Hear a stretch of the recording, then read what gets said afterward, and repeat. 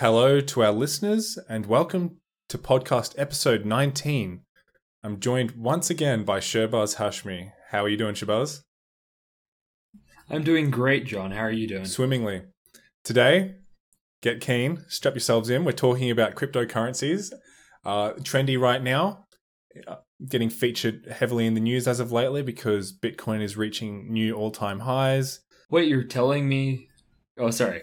Wait, you're telling me that cryptocurrency is becoming mainstream now? Wait, so I'm not like a nerd anymore? Just about, yeah. And we'll get into other features of how it's becoming mainstream during this podcast, namely how it's being picked up heavily by big institutional players and Wall Street. I guess one good little note to start off with is this article suggesting that in total 81,000 Bitcoin, or 0.5% of all Bitcoin in circulation, is held in the treasuries of publicly traded companies. So that's from a tweet by Masari Crypto.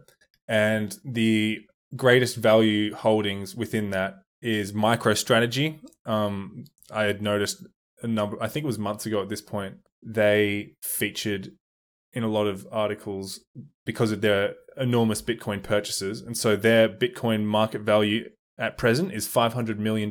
That's one company. Wow, do we know what they do? So MicroStrategy looks like on their website, I'm just going through it now, it looks like they're into hyper intelligence. Is that a marketing term for something? I guess it's all about like analysis. So they say that MicroStrategy deploys analytics beyond the analyst by injecting insights and actions into the applications and websites you use every day. Oh, okay. Interesting. So it's basically augmenting... It looks like they have a product which augments data to... Like, let's say you're buying something from a website called Shoe Radley Inc. It will tell you who the CEO is, how much that company's revenue is, number of employees, and year-to-date sales. So they seem like a data analytics company. It's very interesting. That is very interesting. I kind of just assumed they were a hedge fund or something. But I think that is what the majority of the rest of the companies that on this list do, in that they're investment firms, I believe, for the most part. Although one's a mining corporation. They're number 5 on the list of publicly traded Bitcoin treasuries. But I think that paints an important picture because over a year ago, I don't think any of these big institutions had bought and held any Bitcoin. And it's only as of recently that I guess confidence levels are high enough that these big corporations are keen to get in on it. And maybe it has something to do with the extreme money printing that happened last year in the US. Just a slight bit of conjecture. Oh, please. Yeah. Why do you think it's related? Well, let's just see. How much of the US dollar supply was minted last year? It's actually something insane. This is an article on Citiam.com. Around 20% of all US dollars were created in the year of 2020. And this is an October article, so even more came out after that. What? 20%. How's that for inflation? Oh my gosh, that's insane. 20% in a year? Yeah. And all they did with it was bail out corporations, and effectively none of it went to the common person. Oof. And you kind of understand why something like cryptocurrency seems very appealing at that point, because the foundation of cryptocurrency is grounded in scarcity.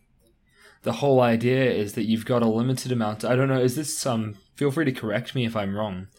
John, I know you specialize in this stuff. But my understanding is, I don't know if this is just a Bitcoin thing or if it generalizes across all blockchain-based cryptocurrency. But there is an inherent amount of scarcity whereby we already know how much exists out there.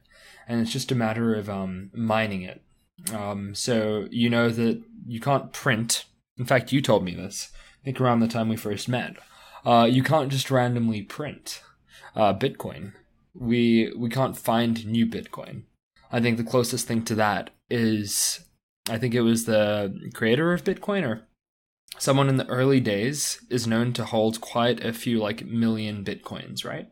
And I think they have 1 full million Bitcoin. exactly. So the closest thing to printing more is finding this uncovered Bitcoin or someone with a massive holding starting to sell and affect the supply of the market. But it's still finite. Yeah. So that wallet is owned by the creator of Bitcoin themselves. And 1 million Bitcoin is worth $48 billion. And let's say that, I don't know, Bitcoin 20x's from there. They could be the first trillionaire. Oh, but those are like rookie numbers, man. Please. 1 million Bitcoin. What is it? 1 million pixels? Who needs that? I'm just kidding, of course. Bitcoin is very valuable. But, yeah, your points about its scarcity defining its value. That, yeah, indeed, is the inherent value of it. And I would conjecture that Bitcoin is gaining so much traction because of the inflation of the US dollar, which has established itself as the global reserve currency. People see that 20% inflation in 1 year doesn't bode very well for it, and that honestly, the US Federal Reserve may be making the supply way too large and thus making it lose its value in the long term. And Bitcoin is an obvious deflationary hedge against that. So there's apparently 20% of all Bitcoin is already lost, actually. As you can imagine, in the early days when there was already 10 million Bitcoin running around, but people didn't perceive its future value. no. Because, there wasn't so much history. Say, in 2012, when it had been around for 4 years, there weren't probably even too great a number of websites detailing past price movements. It might be hard to see that no one has a crystal ball, hindsight's 2020. So obviously now we're saying, okay, it's gone from $1 to $30,000. It's probably going to go a bit further. 20% of Bitcoins in existence have been lost already, just from people making failed transactions or losing their hardware wallets. 20%? That's insane. So you're only really losing it. Yeah, it's a lot. And I think, and that I think it was in the Bitcoin original white paper, Satoshi, the pseudonym of the creator of Bitcoin, likely not their real name, certainly not their real name, in fact, but said that any lost Bitcoin is in effect a small tax you pay to increase the value of everyone else's Bitcoin. A small tax. Yeah, just 20%, mate. So a little bit of a cheeky side remark from them, but it is absolutely true. They're only... Yeah. And wait, just going back to your point, right? I think it was also my point. This currency inflation leading to people going to finite resources as a form of currency. I don't know if you read this article on Business Insider recently. But they say they found some analysts at this firm called J.P. Morgan. Have you heard of those guys? Yeah, and they did a bit of market research, and they say young investors are flooding into Bitcoin in the pandemic, while the older generation can't get enough of gold. So it's almost like it's the young man's gold. It's reassuring that they've decided to go with the names we attribute to generations, saying that millennials are flocking to Bitcoin. Because I jokingly on occasion say that gold is boomers' Bitcoin. Oh, that's hilarious. Oh, gosh. It's tongue-in-cheek, but honestly, somewhat true. Yeah. Gold isn't finite in supply, and it's not completely foolproof. Although when transacted between, I guess, institutions who are reputable, it's not really such a danger. But, you do hear the occasional story of finding a shipment container full of golden bars, which are actually just copper with a small layer of gold on the outer layer. But that's not the big feature. The feature is that Bitcoin is completely finite in its supply. set aside the fact that in 150 years, people will be mining asteroids and bringing back precious metals to Earth, platinum, gold, whatever, which will completely inflate that supply. Wow, you're really thinking ahead here, eh? You're already thinking about the astro mining. Wow, this guy's like 10 steps ahead. I was just thinking about gold being shiny, and this guy's like, yeah, in a few dozen years, we're going to have a bunch of little Elon Musks bringing back gold from Mars. But I think the whole nature of the argument between Bitcoin and gold stems from a similar lack of comprehension that perhaps is more prevalent in older generations, where it's difficult for some people to see value in something that is not physically tangible, that you can't put your hands on and touch. It's like money in bank accounts. I'm sure there are plenty of people who wonder, why is Google and Facebook among the most valuable companies on the planet, even when they don't produce anything physical or real? Well, services that create value, as well as, I guess, a healthy pinch of advertising. But a pinch, yeah. Sure. Yeah. And you're right. So I think that part of the cyber world is lost on a lot of people. But Bitcoin is more transactable. It costs much less to do transactions than it does with gold, and you don't have to physically store it. It is superior. And if we go back to the foundation of money, even currency, why are we saying that a bill with a photograph of Abraham Lincoln on the top has intrinsic value, but the paper I'm cutting from my little notebook, where I draw like a little emoji, a smiley face, has no value? At the end of the day, both of these things are just paper. Or let's say, hey, why are we saying that the numbers inside the Commonwealth bank account or the ANZ bank account or, I don't know, American Express bank account, why do these digits have value even though we know that they're just being generated and 20% of the ones that exist just were generated last year? On our previous topic, like, that's pretty non-existent.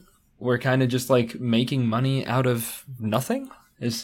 And we think that's fair, but when you say that there's a scarce amount of, basically it's like a cryptographic puzzle. So like these encrypted strings, like it mathematically works out. Like, and if you actually want to go into the maths, I tried to look into this. I think it was last weekend. I was sitting at a coffee shop and I was like, wow, I am really bored. What do I want to do? I was like, why don't I try create my own little blockchain? And, like, the maths is verifiable. Am I saying I understood it? Hell no. But the maths is verifiable. Do you know what I mean? Like, there's something... I find that Bitcoin and cryptocurrency has a lot more weight behind it just because it's verified and scarce. And I think that anyone who trusts their Combank app over this cryptography needs to get educated. I'm just kidding. Yeah, I like your point though. In the, say, the numbers that exist on my Westpac bank account balance sheet are in fact just a bunch of digits that have been received in an encrypted fashion, I presume, and they're being held behind a firewall. But they are really nothing beyond that, right? They are just a bunch of digits that have been transposed onto that sheet according to some transaction that in the past had come through. That's not standalone. It requires the bank to invigilate and make sure nothing is amiss. There's no foul play. Whereas with blockchain, Bitcoin, it's all standalone. You don't need any centralized authority to ensure that, this was an encrypted message that no one else could steal from you. I think the key is simply that it doesn't require any intervention whatsoever, and that those values have tangible value on their own just by virtue of being able to fit into that puzzle at any point. Like if I took Bitcoin off the market in 2010, I could chuck it back on now, sell it, and I wouldn't have to answer to anyone for it. And it's not political as well. Like, think about it like this. So much of this currency is political. It's like, if some certain government comes in America, you get like a massive stimulus, or like there are actually people there that actually decide when to devalue your currency. The beauty of Bitcoin, we're coming back to scarcity, but it's so dissociated from people.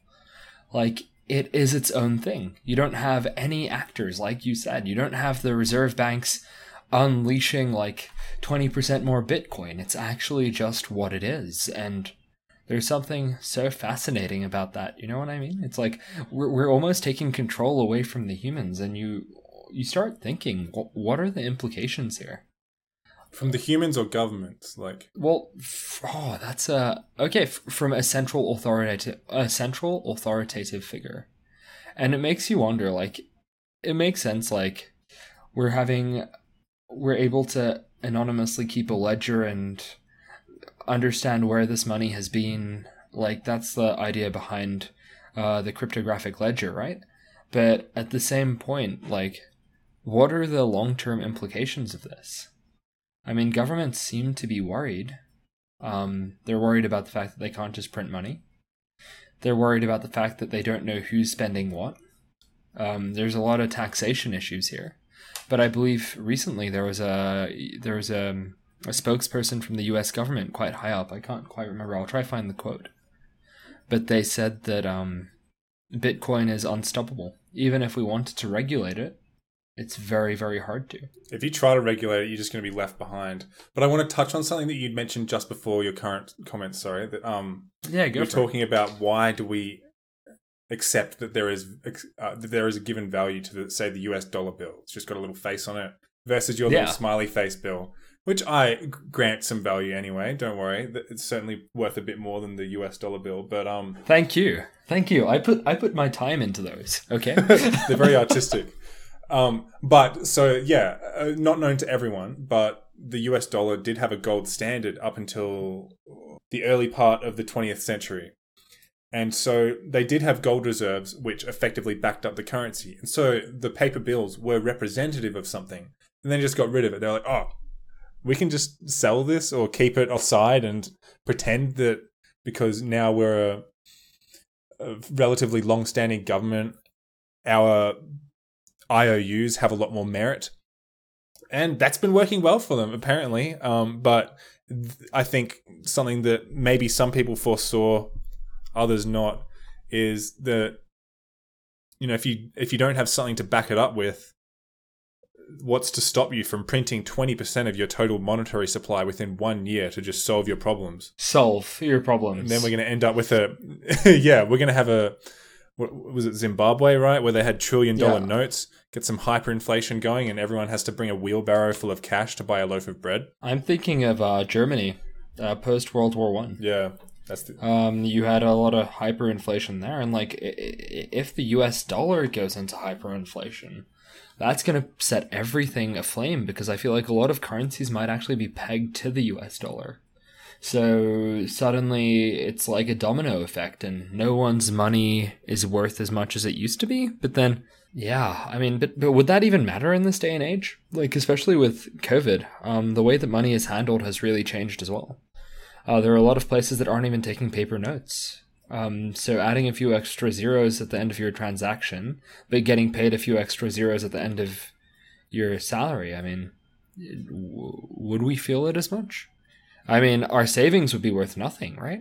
Yeah, I suppose so. I just checked, sorry. So over 66 countries have their currencies pegged to the US dollar. This is what I'm saying. So if we all go broke, we all go broke together, right? Yeah. But okay, so this is I think the point of why so many people are interested now in buying Bitcoin, because they're seeing the fragility of currency, of paper currency that's not backed by anything. What is the value there? There's no inherent value if they can just create 20% more throughout the year. And you wouldn't expect your average consumer, or not even your average human being, your average citizen, to actually think that deep. No offense to our listeners out there. You're not the subset that I'm talking about, but we all know these people, right? We all know these people. I myself am one of them, to be honest. Like, if I wasn't doing this podcast, this would have never crossed my mind. I mean, I'm very impressed that there's a significant amount of the public that are actually concerned about inflation, especially in this day and age when we have so many things distracting us. Like, I kind of just want to know what's on Netflix sometimes, you know? Like, don't you ever feel that? Do you think you would have? Well, this is the thing. John over here has been into cryptocurrency since I've known him, you know? But like, most people, excluding John, I mean, would not be thinking about this. I'm impressed. Society is really changing. And I wonder if it's because of the rate at which we get news, the way we get news. Like, I don't know. You don't have an iPhone now, do you, John? No. Every now and then, Apple News just gives me notifications on stories that I would have otherwise just not seen. So I feel like the way we're ingesting information, I know this is a bit of a tangent, or we're diverging from the topic, but I think the way we're ingesting information is really changing human behavior. It's almost like in economics where they talk about perfect information in a market. It never exists, but I think we're getting pretty damn close to it. And it's scary what implications this has. Yeah. I mean, I think that a lot of that comes down to decentralization of information as well as wealth, perhaps, which are both spurred on by this. Although, say you were an early adopter of one of these primary cryptocurrencies, you can see how it would have the effect of exacerbating wealth inequality. Exactly. Like, yep, I just have a few million Bitcoin in the bank. Yeah, exactly. But I want to mention this feature real quick because you also mentioned earlier your fondness for the apolitical nature of Bitcoin and cryptocurrency. Yeah. So, to quote this Forbes article titled "The Chinese Mining Centralization of Bitcoin and Ethereum," despite China having had a somewhat skeptical view towards Bitcoin and other cryptocurrencies, there are a great deal of mining pools active in China. And a study in 2019 estimated that there was about 65% of the Bitcoin hash rate within China itself. Wow. Largely due to cheap hydroelectricity and close connections between hardware manufacturers and mining pools with the best claim to established relationships. And so this raises an interesting question. Like, say, for instance, the US-China little clashing of horns escalates a little further, and they see that all of these American institutions are shying away from the US dollar because they think it's losing its value and buying into Bitcoin. Yeah. What if the Chinese central authorities decide, we could crash Bitcoin. We could overtake it, hijack it. Oh my gosh. And that gives them power over the rest of the world. It's a 51% attack. You need to own more than half of the hash rate in order to do that. And if 65% exists within China, if for whatever reason that was decided to be a necessary action. Wait, let's work backwards a bit. So, hash rate. What's a hash rate? So my understanding... Oh, yeah. I would say... Yeah. Yeah, I would say for our viewers that aren't aware, but to be fair, I have no clue either. So we're all on this journey together. I believe it's the rate at which the cryptographic puzzle is solved. Oh. And so if 65% of it is done there, I believe that means 65% of the mining is done, like of the total mining load is done within the Republic of China. That's massive. Yeah, so they have really cheap electricity and obviously a lot of electronics. Nearly all of them are made in China. So they just have They kind of have this massive advantage. A conveyor belt of delicious mining goods. Yeah, that's insane. That can't really be defeated because of the way in which China has encouraged the world to depend on it for electronics manufacturing. So they've got themselves a sweet gig, and this could give them a ton of political power. Not that they didn't have that already, right? Oh, yeah, I think they'd have some sway. But yeah. That's an interesting thing to ponder on, I think. So it isn't completely apolitical. I think that is very, very, that definitely changes my perception of things. But I feel like you've had this advantage. I guess the cool thing, like just going back, the whole concept of mining, right? If we go back to the gold rush, usually it would be, where would you have the advantage there? I guess if you're near the gold mines and if you have the labor, you would be the one who's getting the most gold. And this is really interesting because we're in this modern day currency where it's no longer where you're situated. It's no longer your manpower. It is your computing capacity. It is your electricity. And it is just sheer determination that gets you the mine now. I don't know. It's a really interesting parallel, in my opinion. Just seeing how resource farming has changed. And I'd be very, very interested to see where it goes beyond this as well. It's like we've completely changed with the advent of computers. Like, would you believe that, I don't know, just putting things in perspective, we've only had these machines since like the 70s, man. And now they make money for us. Yeah, I don't know. I'm just like, I'm blown away. I don't know what else to say. I'm honestly very, very, very, very intrigued with the way that humanity is changing in such a small amount of time. Yeah, good way to put it, actually. Like, personalized computers have only been really available for 30 to 40 years, perhaps. And in that time, people have developed the ability to create a money system that is decentralized and doesn't need anyone to babysit it. Exactly. It's like, and we've shifted from the miner in like in a cave to a miner with a big control panel and a farm of servers just clicking a green button to go mine some Bitcoin. I think that's massive. It's like, not to say previous mining doesn't exist, but just this variant is mental. I don't know. It's just what a time. What a time to be alive. What a time indeed. Yeah. But hitting back to this whole cryptocurrency thing that we have been talking about for a while. Shifting away from Bitcoin. I remember we had a chat a while ago, and I you're trying to get me into cryptocurrency, as you do. And I was like, nah, I couldn't. It's too much risk. And then all of a sudden I went ahead and I got some assets, and I felt pretty happy. And I picked up a few. I mean, I don't know if you guys, we've spoken about basic attention tokens before. I decided to buy a few of those, hold some of that, because I think it's a really cool concept. That ended up crashing right after I bought it, so ouch. And then I went ahead and I bought myself some Ethereum because everyone seemed to rage on about how good it was.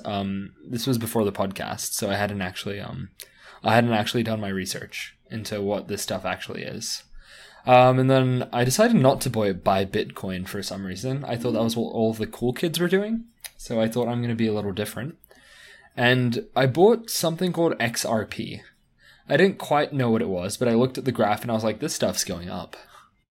And it did. It kept going up and up and up until about December this year, where almost all of my money came crashing down in XRP. And I was like, what? And then I was like, do I actually know what XRP is? And it turns out I didn't. And then I actually looked it up after I invested in it. Cool. So yeah, until I actually invested in it, and it turns out that XRP, you've heard of this one, right? It's supposed to be a mediator coin. Yeah, used for, from what I've heard, mostly remittance payments. So used just as a medium between different currencies for people working abroad when they send money home. Which makes no sense for me, because I mean, I feel like our platforms are getting so good. This may be completely uneducated, but I feel like our platforms are becoming so good that you can just exchange Bitcoin for cash pretty easily these days, right? You don't need a mediator. I wouldn't have thought. I mean, I don't get the purpose of it. I mean, I understand why it exists, but it doesn't really feel like, for instance, take basic attention tokens. It's made to be a currency to pay content creators, and there's a very clear purpose.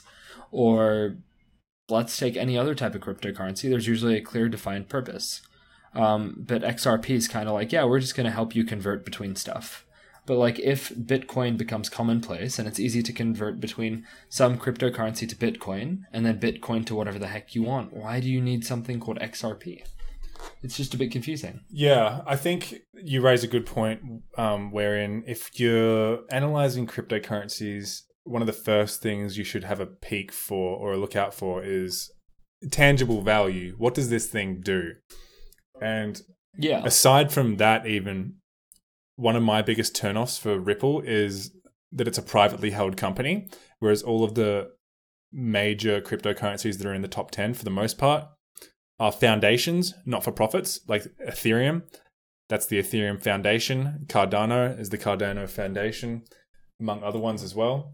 But yeah, XRP / Ripple been in a lot of hot water lately. Yeah. So it crashed, and I was like, what is happening here? And it turns out that there's a lawsuit in the US right now where XRP is being sued for violating securities laws.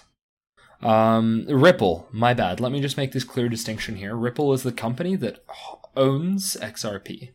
I don't know if that association is correct, but I'm pretty sure that's how it works. So there's a lawsuit right now against Ripple that says XRP is a security and not a currency, and the CEO and founder of this company violated security laws selling XRP over a 7-year period starting in 2013.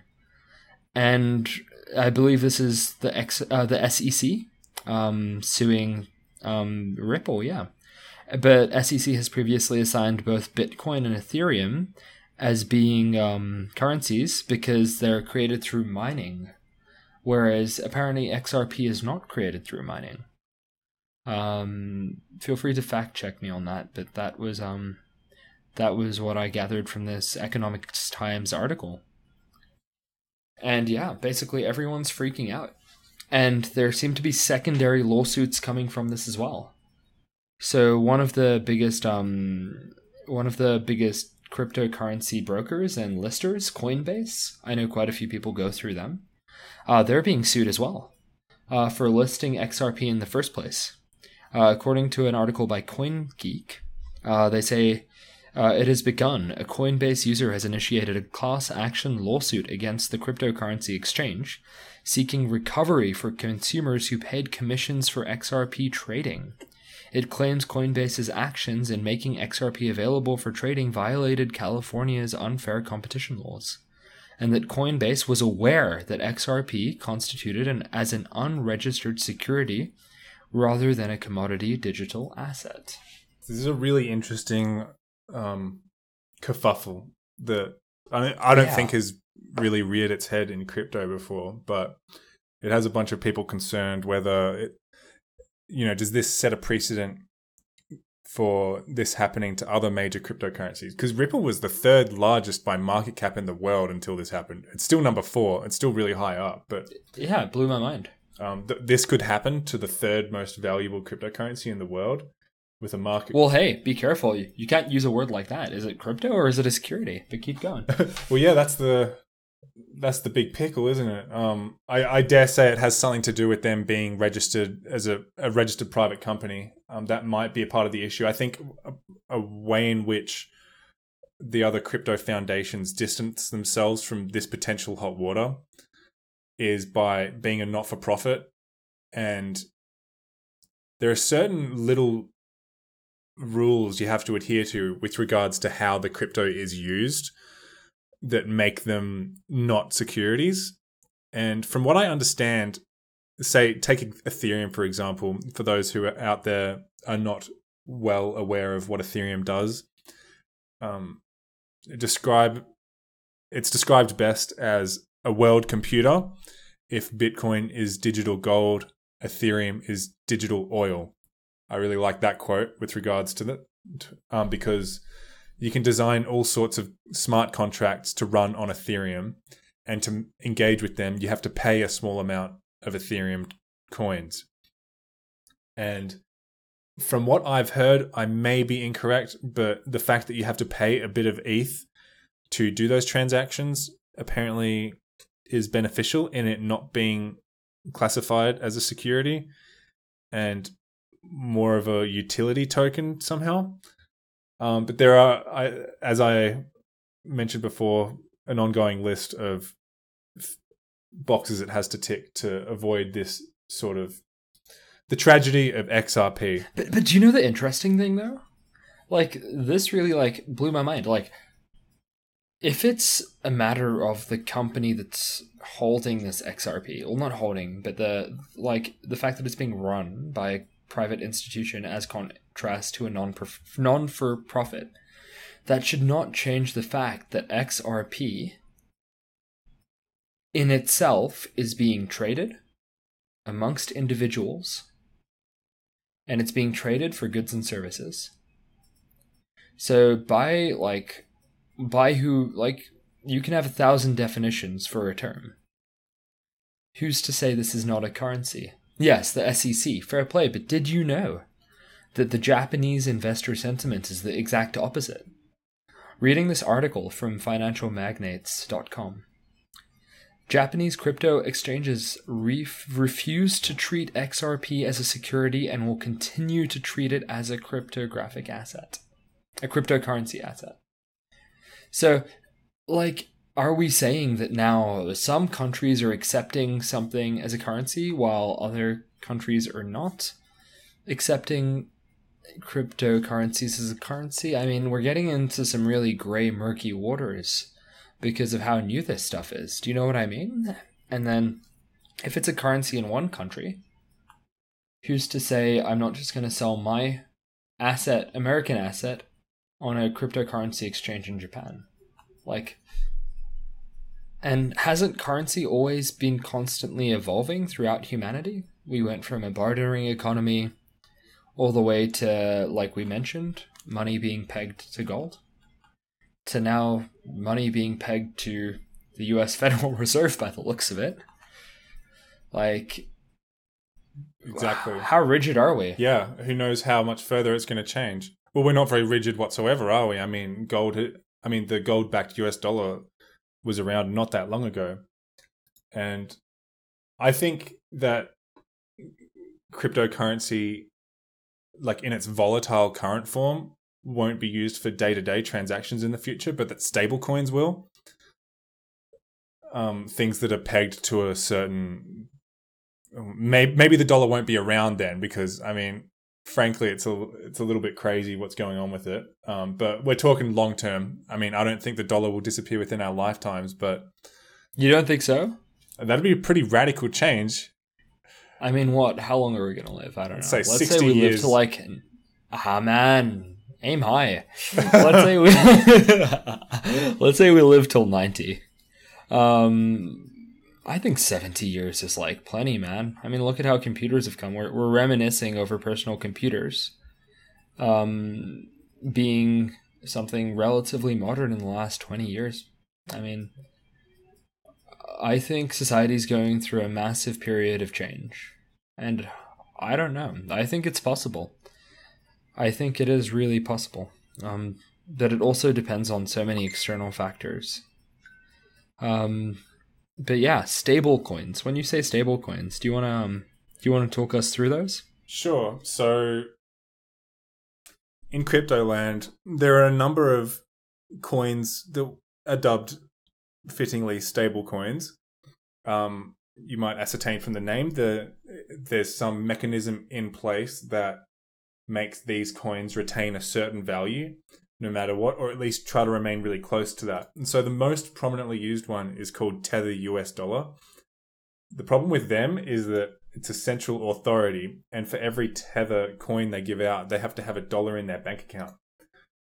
And how else can one imagine that working aside from that?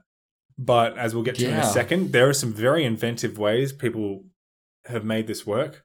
I couldn't tell you about number 2, but DAI, number 3. I've heard of this one. It's everywhere. Yeah. That's quite a miraculous invention, actually. So the third most used stablecoin is called DAI, DAI, and it always retains its dollar value, $1, and there is almost $4 billion of it in circulation right now. The way it works is that it is governed by what's called a DAO, a DAO, decentralized autonomous organization. So this is a community of crypto holders who can vote on a certain blockchain, which is built on Ethereum. And it's a decentralized app that basically, not to give you guys a word salad as much as I can, but it collects a basket of different cryptocurrencies for collateral. Oh. Very varied in their types.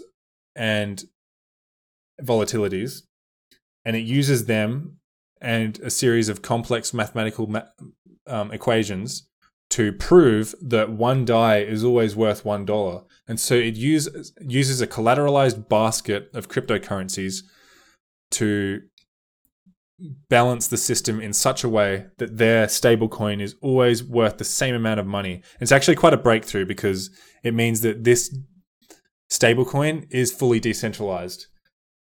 Most of the other primarily used stablecoins are not. And for this very reason, I think DAI is going to be enormous in the future. It's already had a really good year.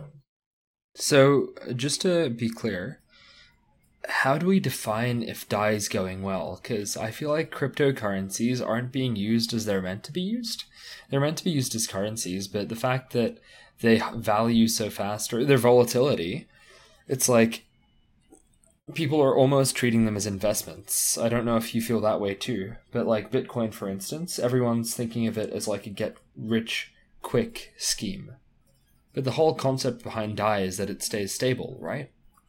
So how do we know it's doing well? More people using it, I guess? Yeah, exactly that. But one of the mechanisms for balancing DAI is the organization, the DAO is the correct crypto lingo for it, I guess. Right. They own their own native token, which is called Maker.